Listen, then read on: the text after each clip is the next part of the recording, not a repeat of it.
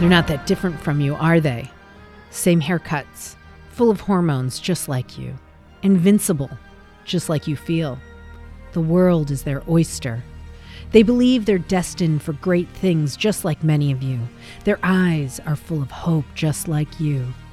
Did they wait until it was too late to make from their lives even one iota of what they were capable? Because you see, gentlemen, these boys are now fertilizing daffodils. But if you listen real close, you can hear them whisper their legacy to you. Go on. Lean in. Listen. You hear it? Carpe. Hear it? Carpe. Carpe. DM. Seize the day, boys. Make your lives extraordinary.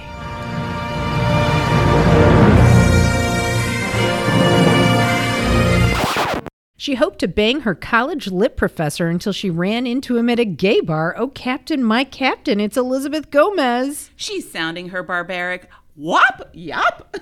What is it? Do you know? It's yop. Yop. Yop. All over Evanston, it's Adrienne Gunn. Hey, and this is Wokefield, where two middle-aged comedians grapple with the unbearable white maleness of Dead Poets Society, while also sort of being touched as hell by the beauty of these young boys and their poems. Each week we watch a classic movie from the 80s or 90s and talk about how having all your best friends be fictional really fucks up your ideas about being a person. It's not great. But today we're talking about Dead Poets Society, which was released in 1989 and won a BAFTA for Best Film and an Oscar for Best Screenplay, and most importantly features a young Ethan Hawke. Rawr. It's a teen drama about conformity versus creativity, about beauty versus practicality, and about the poems of many, many, many, many, many long dead white guys. And also, we'd like to make a note, probably about this podcast and many of the podcasts we've done and will be doing, which is we're giving you guys a trigger warning. In this particular podcast, we are going to be discussing suicide. Yes, it's a part of the movie. So if you're not into it, just turn this off. You're done. Go to the next episode. But for a movie this white and this male, we knew we'd need to bring in an expert mansplainer to make sure we understood it all. Where could we find such a man? In fact, in bed right next to Elizabeth. That's right. Today's guest is James Beard Award winner, Chicago Reader food critic, and Elizabeth's husband, Mike Sula.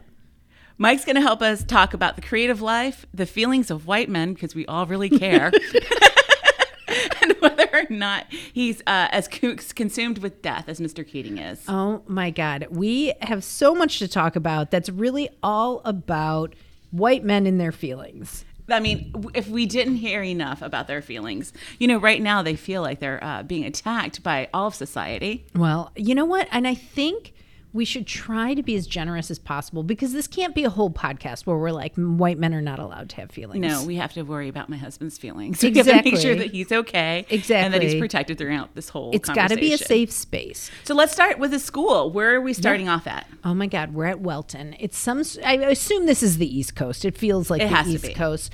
It's an all-male boarding school. I gotta say, my favorite thing, it opens with, you know what white privileged people love?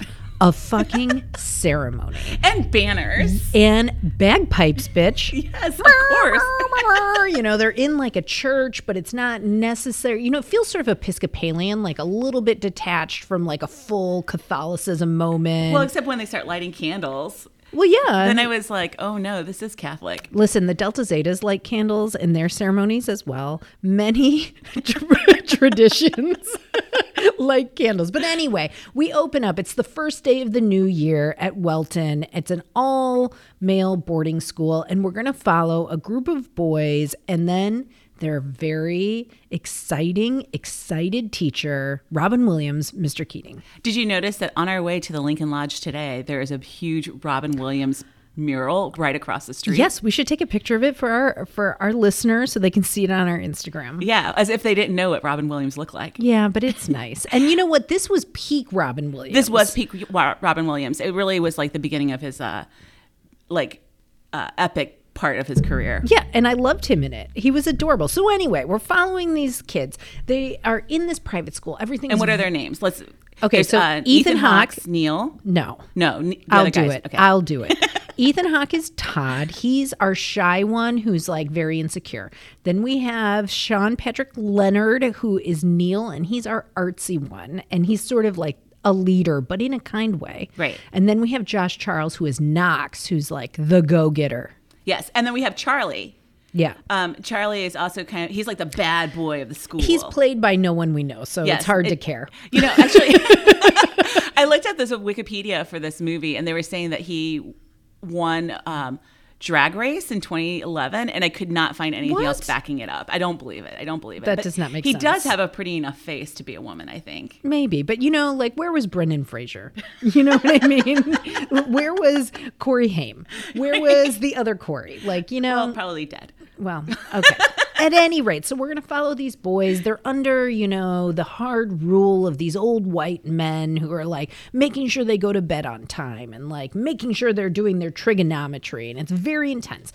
And the great word for those guys are stodgy, right? Like that word really epitomizes what kind of men these guys are. Yes. Yeah. And then they are, the kids are basically studying all the time. And really that's what the movie is. It's like white old men teaching young white men to like learn about old dead white men. And to go to the Ivy League. This is a feeder school. That's very important. You learn that at the very beginning, 75% of their graduates go to the Ivy League. Yes. And so the boys all are, you know, they're all good friends, and they start to go to school. And when they go to school, one of their first classes is the one with Mr. Keating. Yeah. And Mr. Keating is like, I'm an unconventional teacher. Yeah, he's brand new. So he's new this year, but he graduated from this school. So he also knows it. He's got a history. Yes. But immediately he starts telling them to rip the pages out of their books. Yes. And climb on these desks because you are no lemming. But actually, by climbing on the desk and then jumping off, you are a lemming. Yes. But, you know, he gets on the desk and it's like, look, it's a new way of seeing. And they're like, wow, our teacher's on the desk. Right. You know, their minds are blown. They go outside. They're like, how could this happen at this school? Yeah. They go outside to learn a lesson. They're like reading lines from poems and kicking soccer balls. 100%. And rowing. Yeah. Lots of rowing.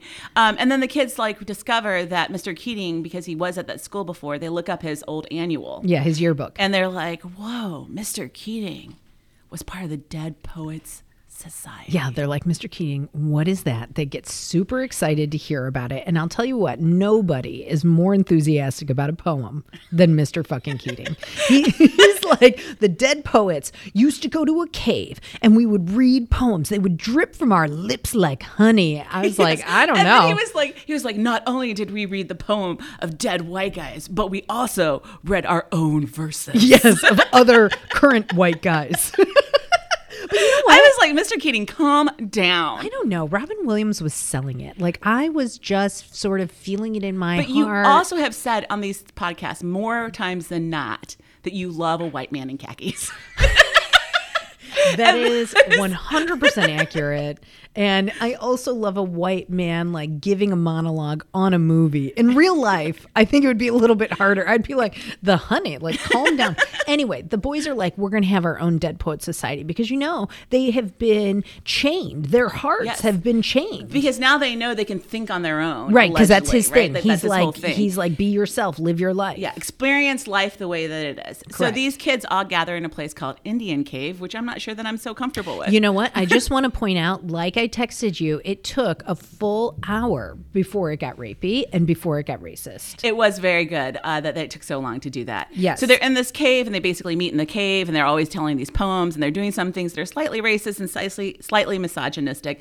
But overall, we're going to give it an okay rating for the film. It's the not lowest. A cancel moment. It is the lowest. Shockingly, it's an all male cast. It's all white people, and it is the lowest racism and misogyny and, you know, rapey stuff we've seen. Yes, absolutely. It's really surprising. After our few movies we've done.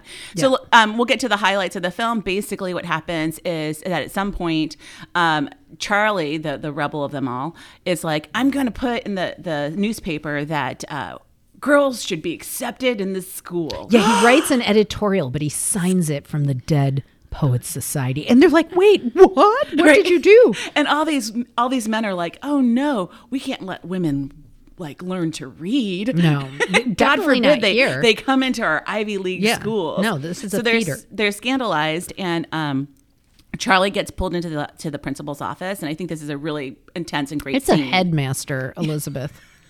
Yes, you're correct. Yeah. And so he's like, hey, Charlie, you got to tell me what this Dead Poet Society thing is. And all we know is that he doesn't say anything and he gets spanked by the headmaster. He doesn't, he gets paddled. Yeah, it's full on, flipped over the desk. Yeah. Like, I'm going to spank you like a child. Yes. And he takes it because you know what? He is not going to rat out his friends. No, he's no snitch. He's no fink. Snitch. It's a fink. Yeah. And so also going on at some point, Neil has been so inspired by Keating. He's like, I'm going to try out for this community theater play, like in the little town. He tries out, and not only does he try out, but he gets the part of Puck in Midsummer's Madness. In Midsummer's Dream. I knew it was either Dream or Madness. Look at Mike Sula already. He's already about judging. To he was about to tell us what it was. Wow. So anyway. But he did a good job about keeping it He shut. did. He did. He smirked. Anyway, Neil's father's so pissed that Neil would waste time with anything artsy. So things are starting to unravel because the boys are trying to have their own ideas, but society is coming and like lock it up. Right. And then there's a kid who's like had a crush on a girl, which actually that part of the story is not that interesting. That's it really Knox. doesn't show you anything. That's Josh Charles with his nose. It's just like the 1 second of like romance that's in the show. He stalks her basically, but it's sort of a light stalking. It's not nearly as bad as we've seen in other things. It's just when she gets drunk and passes out, he tries to kiss her face. Like I don't know if that that's was cool. the one rapey moment, but then he gets his ass kicked for it. Yes. So. And then of course the girl turns around and goes, "Oh no, you like almost tried to like make out with me while I was drunk and now I'm in love with you." It was really weird. That's a really weird part of the story. Let's just skip that. Well, Ethan Hawke, and then Ethan Hawke, who is super, super hot and adorable, which makes me feel weird because he was a teenager in the film. Yeah, but he's like gorgeous. our age now. It's right? fine. Yeah. He's just going through this whole thing where he is questioning his relationship with his parents. Yeah. Because his parents obviously do not care about him at all. Yeah. And why that's important to bring him up is because he really has the most solid relationship with Neil. Yes, because Neil's his roommate, and also he has a very solid relationship with Keating because Ethan Hawke / Todd can't find his voice. He's very nervous. He's very scared. But then Mr. Keating gets him up and like in some sort of like improv poem moment has Ethan Hawke like spouting verse, and it's like I had a tear. You texted me and said, I think I might cry in this scene. I don't know. Ethan and Hawke, I was like, girl, get it together. He kind of reminded me of my own kid, just like, too scared to say anything in public. And then, like Mr. Keating brought it. And all I kept thinking was the energy it would have taken to be Mr. Keating. Who could care about anything this much? I also thought about your son and my kid. Yeah. And I was like, you know what they would say? They would say that this is traumatic to them, and that they were not like forcing them up front. That's true. In front of everyone else created a childhood memory that they will never get over. That's true. And it's our fault because we sent them to the school. That is true. And this true. is why I hate children. Well, it's true. Anyway, so let's wrap it up. So basically the big moment is Neil's in the play.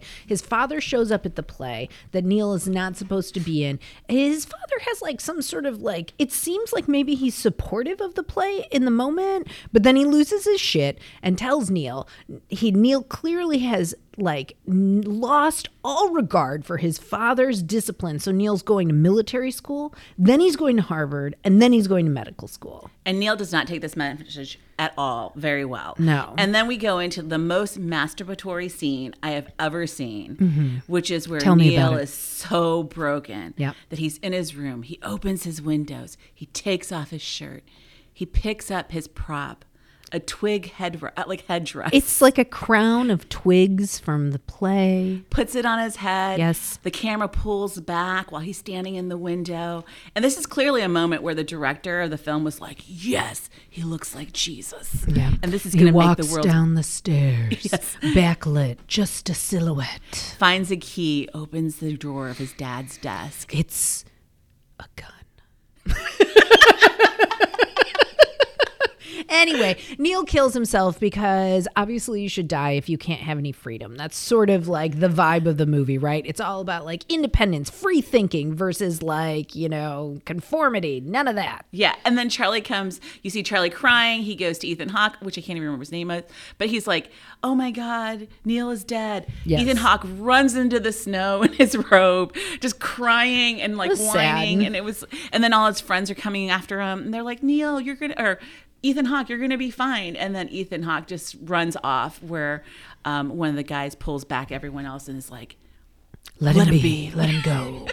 Let him feel his feelings. It's time to let him deal with this. Yes. So then, of course, nobody can be responsible for Neil's suicide except for Mr. Keating, because Mr. Keating told Neil to think for himself. So Mr. Keating is fired, and then he's fired also because all the kids turn on him. They have to turn on him because all their parents have been called into the office. Yeah. The headmaster is saying, "Hey, look, Mr. Keating, if he didn't teach your kids to be these free-thinking hippies, then they would have never had the suicide situation. And so we're going to force all the kids to sign a document saying that they're going to basically like stab Mr. Keating in the back." Yeah, so they're forced to betray him. And so the final scene, the biggest probably one of the most famous ones. So the kids are Iconic. in English. They have their old white man teacher back, and he's like, "We're gonna, make equations about poems and and they're all like, "Oh, this is very sad." And Robin Williams shows where's your up. pages in your book? Yeah, Robin Williams shows up to like get his shit, and it's like during class. Does he know the schedule? I mean, presumably he could have already done this. Like, this is a moment where you just have to go with the movie magic. Yeah, I'm like, dude, you've taught this class this whole time. You know class is happening. Right. But so he comes, he walks slowly into the room. He walks into his little back office to retrieve his personal items. He comes back out, and Ethan Hawke's just like losing it. His face, he's crumpled. He knows he must do something. Yes. So then he's like, "I got you, Mr. Keating. Yeah. I'm going to stand on my desk." Yeah. Well, first he says, "Mr. Keating, they made us sign this letter." And Mr. Keating's like, "I know they did." And I thought it was very beautiful. Like, I was like really touched. Listen, that scene crushed me as a teenager. We'll talk about it a little bit later. But then the best, everyone knows this.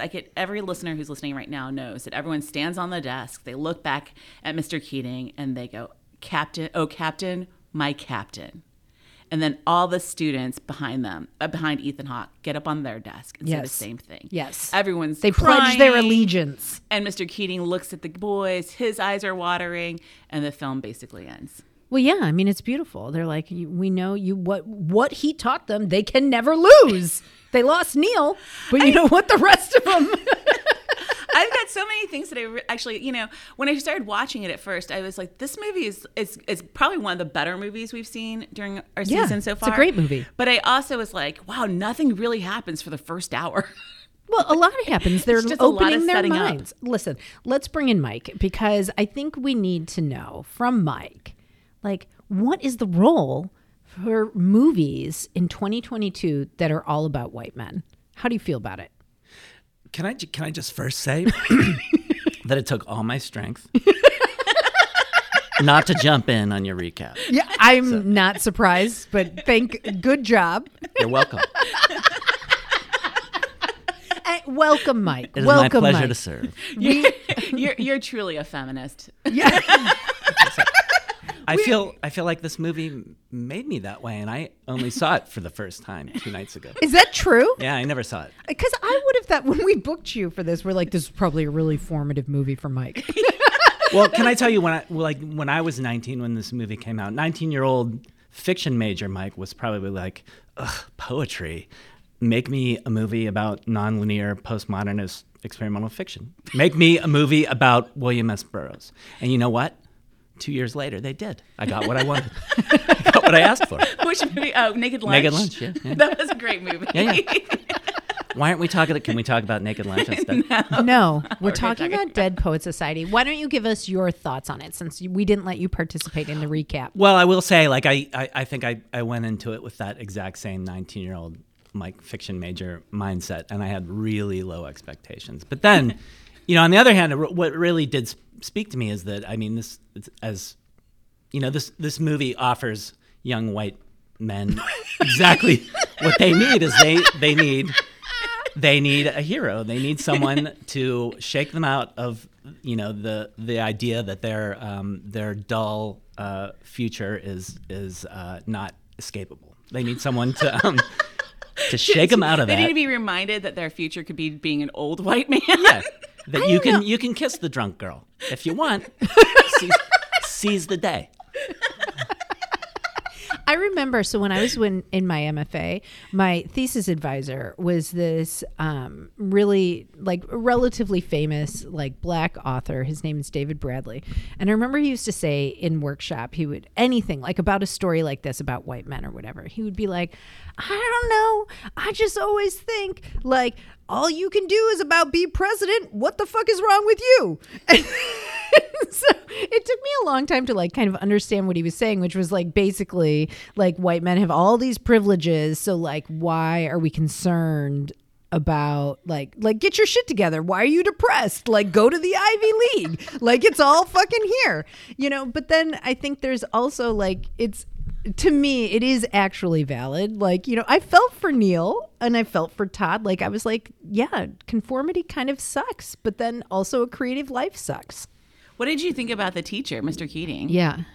Oh yeah, I mean, I was prepared to loathe him, but you know, I mean, he, as I said, he offers this thing that everybody I think is looking for when they leave, you know, the stultifying world of their home life with their parents. Is like this is the guy that everybody's looking for, that's going to teach them how to live. Yes. How to get what they really want, how to tap into their inner, you know, their inner artist. Wait, why were you prepared to loathe him then? Just because I just have this general idea of like Robin Williams movies as like schmaltzy, like from here on out, like almost through the rest of his career. Not all of them, but you know, a lot of them. And not that you dislike them either, right? Like some of them, he's always a fun guy to watch. Sure. I think the one thing about Mr. Keating that I could not get my head around is actually how like his hero complex was bugging me. Mm-hmm. I want to be clear that I love this movie. I think it's a great movie. I have a lot of fun watching it. I definitely was pushed back to like my life as a teenager at the time, because I would have been probably about 15 or 16 when it came out. So it's like cute boys, poetry, a school I'll never be able to attend. Yeah. You know, I was like everything that I was like kind of imagining life could be if I wasn't who I was. But I found Mr. Keating like, it's hard because I didn't really understand a lot of like his depth and where it came from. I was interested in his background, but I also was like, God, I hate like how he's being a teacher, which is great, but he's also doing this thing where he's like, I'm going to be the teacher that changes your life. So it's very like self-motivating. Yeah, but a lot of teachers. I mean, you know, like that's a lot of teachers' vibe, is that they're like, we're changing lives, we're changing the world. I mean, and I think also like generally in movies, especially of this time, right, there's a trope of like a magical figure comes in. Yeah. And like there's all these regular people and the magical figure changes their life. And we don't really need to know too much about him or what he's motivated by, because it's beside the point. We just need to know how he's affecting these people. I needed that prequel about what happened at Croydon, or the English school that he was teaching at. Like, what? Yeah. Oh, did he get kicked out of there too? How many students died?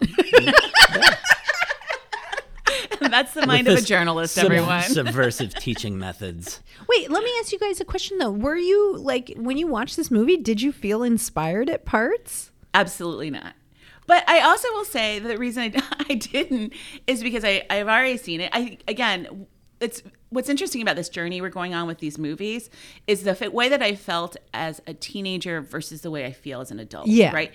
Like if I were in a situation currently as an adult where my teacher is like, get up on this desk, I'd be like, go fuck yourself. Like I wouldn't be interested in like this theater, right? I want to be interested in the substantial thing. And I also think this is very, very, very true. And maybe the source of how much I love a dramatic man. You know, like when I was growing up, I loved a guy who was just like big and like wild and really not very helpful. Yeah. like Mr. Keating never really teaches them anything. Like it seems like in the classes. I fully disagree with that. Mike, were you inspired? No, but You heartless people. Go ahead. I mean, Mike. maybe when I was 19, I would have been, because when I was 19, I think I was looking for that magical figure.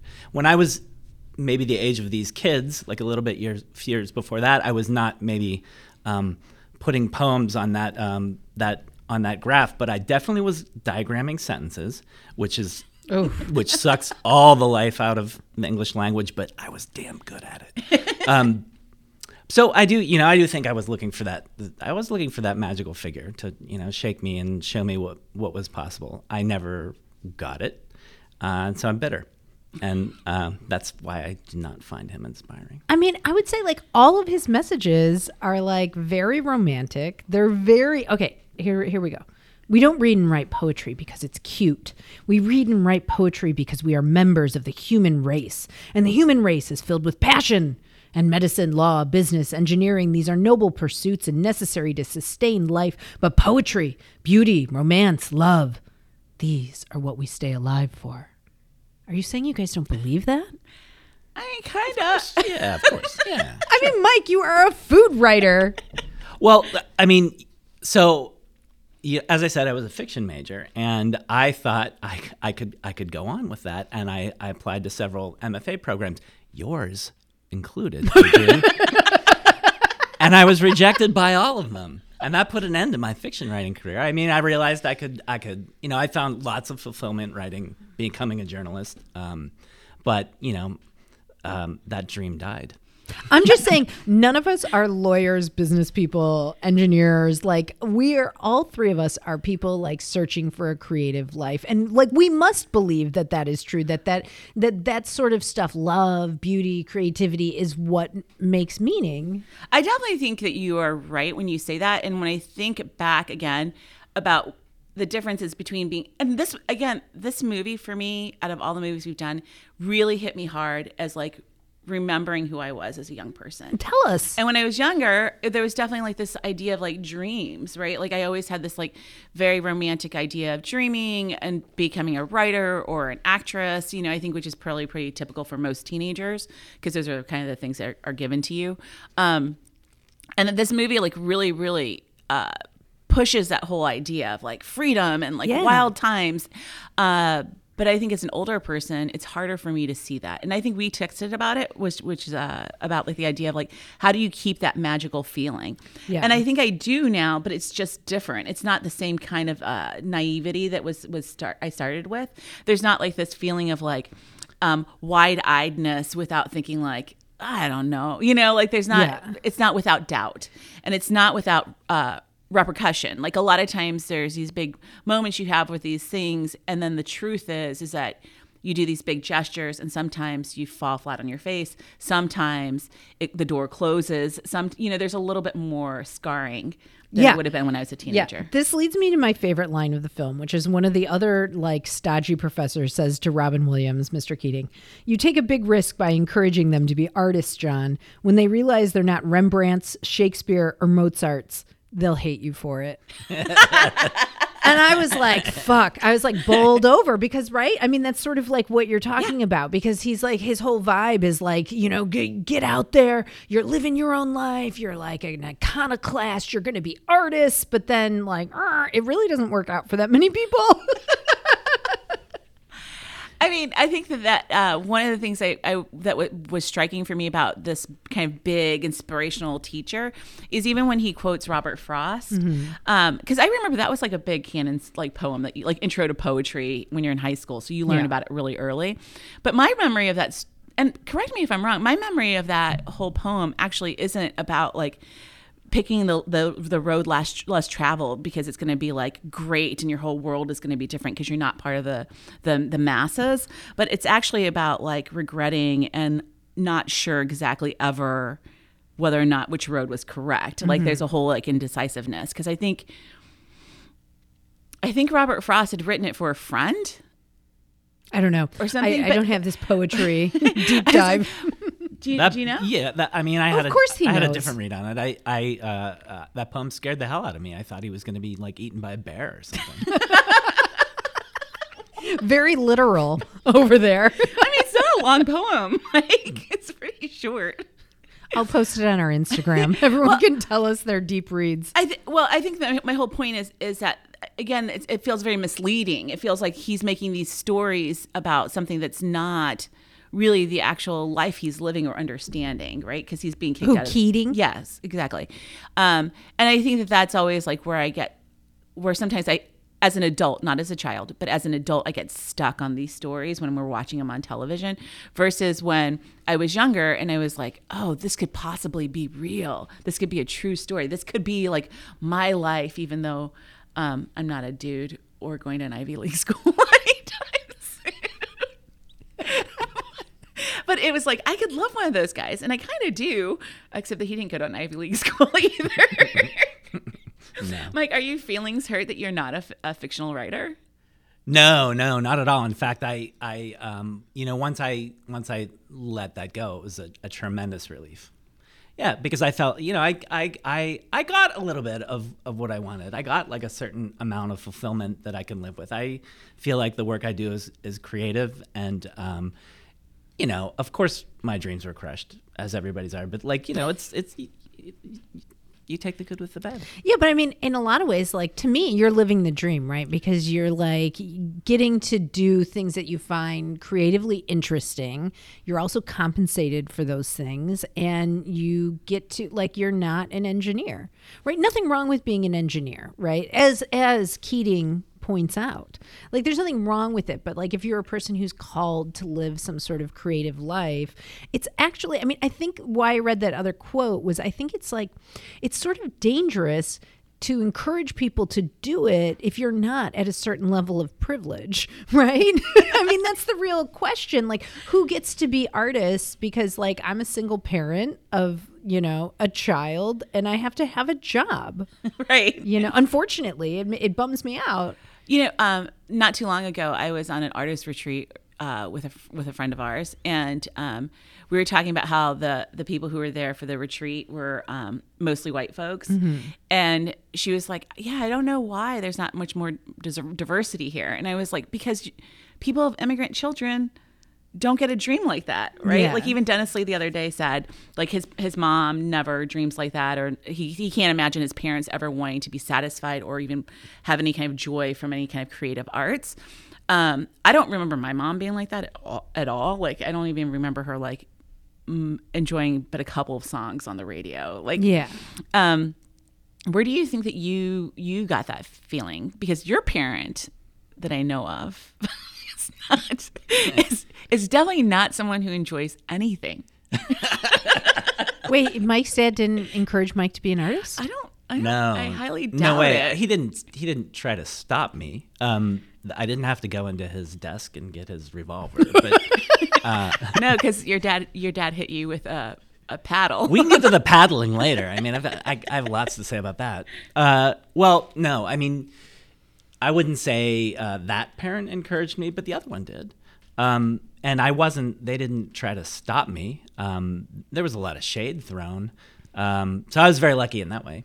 I mean, nobody put the brakes on what I wanted to do. What did your mom say? I mean, like, what was it when you told them all that you're going to be a writer? I don't think I ever announced that. I just said I'm an English major, and I think I was the benefit, like, my brother tried to be an engineer, and he spent 6 years as an undergrad. So I think I did really well, and I think they were like, all right, let him go. He's gonna get out. Don't you think they probably thought you were just going to be a teacher? I don't know. I don't know what they thought, but when I said when I announced that I was moving to Chicago, I'll never forget. My dad said, "What do you think you're gonna do? Write the great American novel?" You're like, I hope. I gave him the. Pfft. I mean, if you had Mr. Keating, you might have tried. That's what I'm saying. I think I would have done a lot better. Yeah. Are you jealous that Adrian made it to the MFA that you did not? I mean, sounds like I dodged a bullet. That's definitely true, but this is also, in all our years knowing each other, the first time I've heard this information. I thought we had a discussion about this. You never told me about your jealousy of my success. I know, and I know someone else. One of my colleagues also went through that program. Oh yeah? Yes. Yeah. We can talk about that later. Yeah, let's connect. Okay. I don't know. I think the thing Adrian is... using white man language. Yeah, let's circle back, Mike. I think one thing I love about this movie is I love existing in this space where, like, reality sort of doesn't matter, right? It's all like in these romantic ideas, like carpe diem, you're in charge of your own life, be extraordinary, make art, like all this stuff. And it's like Keating leaves out like all the real shit about life. Like, well, your mom might get sick and you might have to go home and help her. Or like you might accidentally get knocked up and then your whole shit's derailed. Or like he leaves out how much people have to give up to live an artistic or even like an extraordinary life. Like if you're a person just traveling around the world, right? Like he leaves out all the hardship that comes with that. And the poets he loves are people who were like really privileged and able to like sit at Walden Pond. Right. Like that dude sat at Walden Pond and his mom made him a sandwich every day and brought it to him. I really was struck in the film about how everyone's problems during Dead Poet Society are so small. Yeah. Like having a dad who's like mad at you because you're in a play, having a crush on a girl, yeah. you know, trying to find who you are as a person. Those things were to me like, I just kept thinking like, wow, those were simpler problems, right? Before I became an adult. And it also really was moving to me in remembering little Elizabeth, like teenage Elizabeth. Like, even though I was in this background of this kind of chaos and being ignored, it was like exactly what we've been talking about. This was my escape. Yeah. This was a world that I could live in, and like my problems were so tiny. My problems would be like fighting with my mom because I actually got a part in the play. Or like that, you know, some boy would like try to kiss me while I was drunk at a party. Like, it was just like those things to me felt so so real at the time, you know? And then to think about like when you are now an adult and you look back and you're like, gosh, if I could only have those small problems again. Right. Just finding myself. Right. Who am I? And then that gives you so much room in your brain to be able to be creative, to be able to take risks, because you don't know exactly what's going to happen at the end of that. Where I think now it's harder for me to watch the movie because I feel like I almost feel jealous. Yes. You know, I feel jealous that these kids are like getting this great education and they have these parents who show up for them. And then, you know, that they have this moment where they can just like, they're just about to start their lives. Yeah. You know? I mean, until it's over. One of the things I think the screenplay is not great with is that these kids actually made bad decisions based on their, you know, kissing the drunk girl. That's not right. It was just her forehead, wasn't it? I think it was just her forehead. He got thumped, deservedly so. But yeah. I mean, the jocks suck, right? But I mean, they weren't wrong. They weren't wrong. You know, and the big lesson about like you really need to think things through is you know, this guy like holding up the telephone and saying, "God's on the phone for you, Mr. Nolan." I mean, that's so what? That's cool. That's all right. That wasn't the worst thing you could have done. Kissing the girl, killing yourself. You know, bad decisions. Do you remember what it was like to be that age? To be when I was diagramming sentences? Yeah, like when 16? you're like, when you're like on the cusp of going to college, and you're like, I have these big dreams of being a fictional writer. Like, what's going to happen to me next? What does that look like for you? Like, take us back there. Oh, I was a way bigger mess than any of these kids, for sure. I was just as pimply and like awkward and like unattractive as Ethan Hawke is not unattractive. That's one thing I wanted to jump in with. Like that's the only attractive looking kid in this movie. Like, the rest of them, Charles, yeah, he's good. I think he's cute. And I think Sean Patrick Leonard is cute. Yeah, Neil. Okay. Well, I mean, you can explain to us though why we were wrong. Which part? I lost track. As a white dude, were you struck at how many white dudes you were looking at? So I counted 4 women total in the film and 1 extra of color, and that's it. It was all. And all the women are moms or love interest, or one love interest. Or, you know, or like bimbos, the two girls that come in, they bring into the cave. Oh, which right. is Yeah. Okay. also like a very like a fraught scene. Like what's gonna happen? What's gonna happen to those girls in the cave surrounded by boys? Yeah, I think that's why to me this movie can be like really interesting in a 2022 lens, right? Because like we're so woke now, we're so like our eyes are so open to all these things, like the women are only moms, or you know, maybe floozies in the caves or love interests, and like that's a bummer. But I don't know. There's still something, for some reason, I feel like it's okay that this story is about these boys. I think that's okay. It's just surprising to create a world where there's no women, right? Yeah. Like, well, it's an all boys boarding school. Correct, but even in an all boys boarding school, there's female educators. There's also like women who work in the office. This is also like 1950. Yeah. So I mean, I think it's striking to me that they were able to erase so many other people, or even just fine if it's all boys, but there's no boys of color. There's not one boy of color. But it's who's, like, going to 1950. school. Of course, there's no boy. I mean, it guess I'm saying it's reflecting what was actually true. Like, yeah, they were not. Well, yeah, because there's gatekeepers and stuff. Yeah, they were that's not true. having people of color in this elite East Coast boarding school. It was hard to swallow. I was just trying to tick off movies that are in the male boarding school genre. Yeah. Like what's the Al Pacino movie? Smells Like a Woman or whatever. Scent of a Woman. Scent of a Woman. I mean, there's Pink Floyd, The Wall. I mean, there are tons of them. It's not like a. First of all, I mean, another thing I didn't know about this movie Are is you that defending an all-white boy I'm situation? I'm just saying it is a thing. It's a thing that's out there. It's a reality. Yeah. Or was. Yeah. Hopefully They they're all changing take place that. in Hogwarts. And I guess I'm saying I'm all about the wokeness of 2022. I'm all about let's lift up the voices of people of color, of people of different genders and sexualities. This is great. But I'm also not sure, and this is strange for me to say, as you know, resident low opinion of men gal, that we need to erase this story of these boys as well. I think that it is true what you're saying. I'm not going to disagree with it, but I also think about okay, let's flip the script a little bit. In that, the scene where they're doing the Congo poem where they start playing the bongos. You mean the rap scene? Well, yeah, He was it's rapping poems, right. They're like, And so you guys weren't inspired by this movie. that whole scene was to me very interesting in terms of this perpetuating movement of whiteness, right? Yeah. So that poem that they're doing there, and I looked this up after watching the film, it's a poem called "The Congo," and it is written by a white guy, and it's actually the full name of it was "The Congo: The Study of the Negro Race." Mm-hmm. Oh man. Yeah. Who wrote it? Something Vachel Lindsay. Anyways, he ends up committing suicide, by the way, the poet does. As any good poet does. But his whole the only thing, way to go. His whole thing, was actually, then I read the poem and I was horrified. I don't even want to repeat it. But I was like, this is like a glamorization, right? Yeah, this of is kind of a course. glamorization of racism. Yeah. And it's very hard to feel good about watching something like that. Yeah.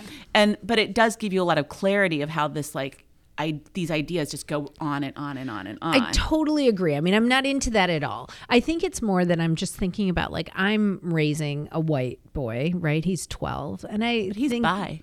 Well, last I heard, he's now completely gay. Okay. So I'm just saying, I think when I really stop and think about it, I'm he has the right to ask all these questions, and to search for beauty and dream and ask, and look for all this stuff. As all people of color and genders, everyone should get Yes, to. absolutely. And I think Self-journeys, self-reflection and journey is always great. yeah, I think the problem is that we've given that that privilege to white men exclusively for a very long time. Right. So there's some level that it just feels fuck these boys and this is ridiculous. There's no women, there's no people of color, whatever. But, it's reflective of its time. Obviously, I'm not into the glamorization of a racist poem. That's not great. But I do think there's a question about what space are we leaving white men at this point? Michael? What space are we leaving them? I mean, I think. What space do you take up now, Mike? In his household, no, not very much. Yeah, it's shrinking around me day by day. Even his dog is a woman. I have a little corner to Do you myself. feel right now. like we're taking your space? No, not really. I mean, I'm happy to be left alone. Actually, Words I do never think truer. nobody's ever gonna. Seriously though, nobody's ever gonna make a movie like this again. This movie is itself a relic, and I wonder are I mean, I'm sure there are male boarding schools that present as totally white. They've got to be out there. Well, in New England. Yeah. For sure. Well, I'm sure But sure they have DEI initiatives. There's a couple people at this Yeah, point. for sure. I mean, I do feel like this world is absolutely a relic, and as such, it's not relatable. It's not relatable to me. Yeah. as a white guy. Yeah. The ideas are what I think I get drawn to, you know, like I like Keating, but I will say the last topic I wanted to bring up is the topic of death, which is like a very, like it's introduced immediately by Keating. Like he's like, look at these alums. They're dead. Like you only get one life. Neil kills himself because he can't be free. Like everything that Keating's talking about, like, you know, make your lives extraordinary is always under this specter that like you're going to die. Yes. Yeah. I 100% relate to that. And I think that, again, I have so many questions about this film and like the way that I see the world as I grew up, because I've always been obsessed with death. Everyone knows about this, you know? And I always say that to people. It's like sometimes I'll just be like, if I don't kiss my husband today, who knows what'll happen the rest of the day? Like those magical last memory, thinking. Yeah, like his last memory of me is going to be like, hey, don't forget to put out the trash. Instead of like a sweet kiss before I leave for work. And I think about it all the time. And I think I'm extremely motivated by my impending death. And as I get older, I keep feeling it like just kind of creeping on my shoulders, which makes me really sad that I don't think that much anymore about the world with like wide eyes, like without like how I've shut certain things down that are not possibilities for me anymore because of that. Like what? Because of my experience and because of my fear. Yeah. Well, I would say like when we're talking about our creative life, you know, like the whole thing with when I did the TikToks and I was having so much fun and I had a great time and it was going really, really well. And then the moment I got one criticism, I was like done. Yeah. Like I just shut it down. And now I spend a lot of time watching TikTok and thinking about like how I want to do it again. But like that magic now has been taken away from me. So I think that applies to a lot of my creative life, right? I mean, like we talk about sometimes I've talked to you about doing YouTube channels. I mean, you and I have been creative partners now for a couple of years. And there's like certain things that just like, instead of just trying them out and doing it like I did with the roller derby, which was like, hey, fuck it, let's just try to do this roller derby thing and see what happens. I'm too scarred to like fully embrace it. Yeah. The way that I did before. Yeah. I mean, there was something about the suicide in the movie that kind of, I don't really know what to think about it either, but it does fall into that whole cliche about, you know, like Neil, his name was, right? Yeah. What goes out on top. He has the performance, as it turns out, of his life. And, Oh no. Have you been storing that joke? no, but he went out on top. I have problems with the whole crime scene, the way that was presented. That was wrong.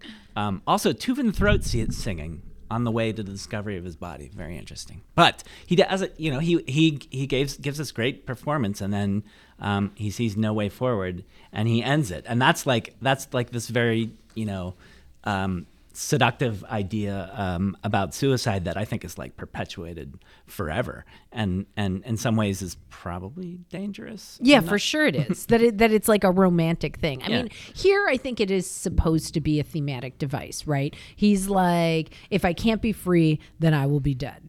Right, that's like the point. And to then force the issue with Keating and get him fired and like wrap the story up. Nice thing about that, though, is that Keating flipped the Latin teacher, right? Yeah. Yeah.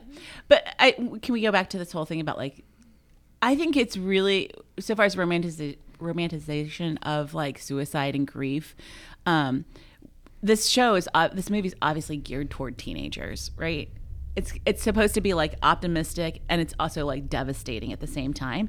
And one of the things that I find striking about it is this idea that even when I was that age and I watched that scene with Neil, like how much I felt for him and how I was like, oh, I feel that way too. I'm so trapped in my own life. Like, did you, as a young person, considered suicide? I know that you had a lot of depression then, but. Yeah, I mean, I don't think I was ever.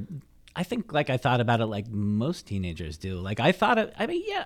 Now that you think about it, it did like that idea as a teenager. It can be seductive. Yeah, it's an interesting idea. Yeah. No, yeah, of course I thought about it. I think everybody does, don't they? I think as teenagers, for sure. Because the whole point of being a teenager is that you're trapped. Right. Right. Like your parents don't understand you, but you don't know who you are. And like you're talking about how like the problems are so small, but that's also what's beautiful about them. Right. There's no like 401k mucking shit up. Like you're just There's no insurance bill coming later. right. You're just like, if I'll be an actor or nothing. Like, but Mike, how much do you sit around thinking about like your own death and like what you've contributed to the world? God, not at all. Just like a white guy, you know? I don't. I mean, That's not, Mike, that's not true. You always are talking about how much you contribute to the world. And like, no, this is honest. Like, Mike's always like, no one reads me. No one cares about me. No matter how many people tell you that they like people are like, oh my God, you know Mike Sula? It's like you're... No, of course. I'm not like I don't disagree with you at all. I'm completely self-obsessed. Absolutely. But I mean that's also you know, the way I don't think about it like, oh God, it's all gonna be over and I haven't done anything yet. I'm like constantly scheming about like what am I gonna do to get people to pay attention. Like I definitely don't think like I don't think the end is nigh yet, is it? I mean it's very icy outside, but it is. You know, I think that, you know, Elizabeth and I have never like actually like talked about death, I don't think like this, but I think we both have a very similar vibe, which is like, we better ride our bikes across Ohio. Like we better do it this year. Right. You know, we're like, my house is always very picked up. This isn't like a humble brag. I'm just going to give you the behind the scenes, which is I always worry, like when I leave, like what if I die? I'm a single parent. Like someone's going to have to come in here and deal with all this shit. So I'm like, I need to make sure like the cabinets are clear. Like it's easy for people. I mean, it's always sort of there. Put on clean underwear every day. Yeah. 100% Mike does not think about that for me at all, by the way. We get into fights because I'm like, I hate your office and I hate everything you own. And I've had to like clean out his stuff because he doesn't consider me after his death, which may or may not happen soon if he doesn't clean up. That menu situation is out of control. Did you Mike's really face bring is me just in here befuddled. to talk about menus? Mike's face is just totally befuddled.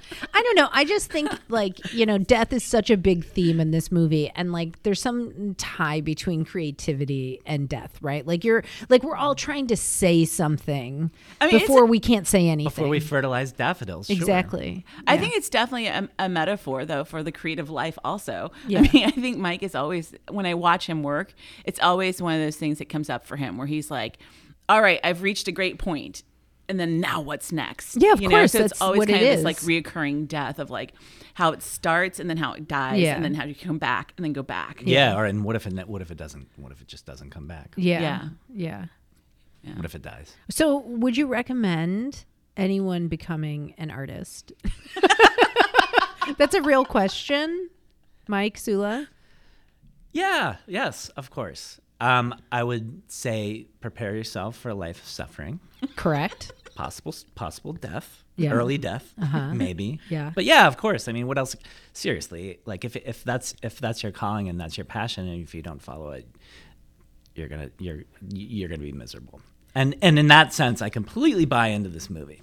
Yeah. Do you For that reason, do you- I believe that is true and not Hollywood bullshit. Do you ever sit? I've never seen you write any. I found some writings of Mike from his college days, and I nosed through it for sure. But do you ever miss like that kind of writing? Like you're always writing about journalism, but not like really. Yeah, I do. Yeah, I do. But I also remember how, you know, journalism's writing just in general is, to me, still always will be really fucking hard. Yes. Like it's hard no matter what it is. Applause. But writing fiction is harder, as I recall, is harder in a very different way. It's just as hard, if not harder. I think Probably it's all harder. very hard. Fictional writer Mike, though, where is he now? Like, where does he live? I like to think that and even before this discussion, I like to think fiction major Mike is like lurking deep inside, and he's maybe will crawl out one day. I mean, I think if there's a message from this movie, Mike, it's that Mr. Keating is talking to you. Oh, Captain. Yes. Yes, he's telling you, bring it forth, man. That's all that matters. Your ideas. Yeah, it's gonna happen. You think so? No, I don't know. All right. So let's wrap it up. Ultimately, do you recommend this movie, Mike Sula? Yeah. Well, explain. Yeah. No. Yes, I do. Yeah, absolutely, for sure. But why? I do think that message is stands. You know, I do think you need to seize the day, carpe diem, for sure. I mean, listen, everybody loves a reboot. Let's Dead Poets Society with all gals. You know, Yes. a diverse group of gals, and I'm here for it. Oh it's my gonna God. be great. Let's write that for yeah, sure. yeah. Hollywood, call us. Instead of doing poems, we'll do all like Nicki Minaj lyrics. Wow, it's a very progressive school. I was thinking earlier, all men of color, so I'm sorry. Just men, Just boys. we gotta just keep it all. Of course you were. He can take it one step, and that's as far as he can go. A real feminist over there. Oh my God. All right. Thanks, Mike, for being here. Mike, where can our listeners find you? I write for the Chicago Wait, Radio. I didn't get asked if ChicagoRadio.com. I would recommend it. Okay. This is Can why you wait until I'm finished? No, marriage, right? Happening live in front of us. I would. Sorry, I'm giggling so much. I would definitely recommend it for sure. Oh, good. I'm glad we stopped the podcast for that fucking insight. Mike, where can people find you? ChicagoReader.com. And you can Google him, and the first thing that comes up is James Beard Award winner, Mike Sula. Chicken of the Trees. If you've never read it, you should look it up online. Thanks, everyone, for listening to Wokefield. Join us next week when we cover Forrest Gump. Oh my God. Is life like a box of chocolates? That's what we're going to be talking about. We're going to fucking figure it out. I have so many regrets that I didn't invite my friend Coco to this episode because she does the best Forrest Gump. I can't believe you just tacitly insulted my Forrest Gump, which is really good. Anyway, follow us on Instagram at Wokefield Pod. Tell us what you think. Is Dead Poets Society inspiring or way too white? And rate and review us on your favorite podcast app because, look, we're old ladies, raised by society, and we need just a little bit of validation. We do. Please. We need our own Mr. Keating. Tell us we're okay. Oh, Captain.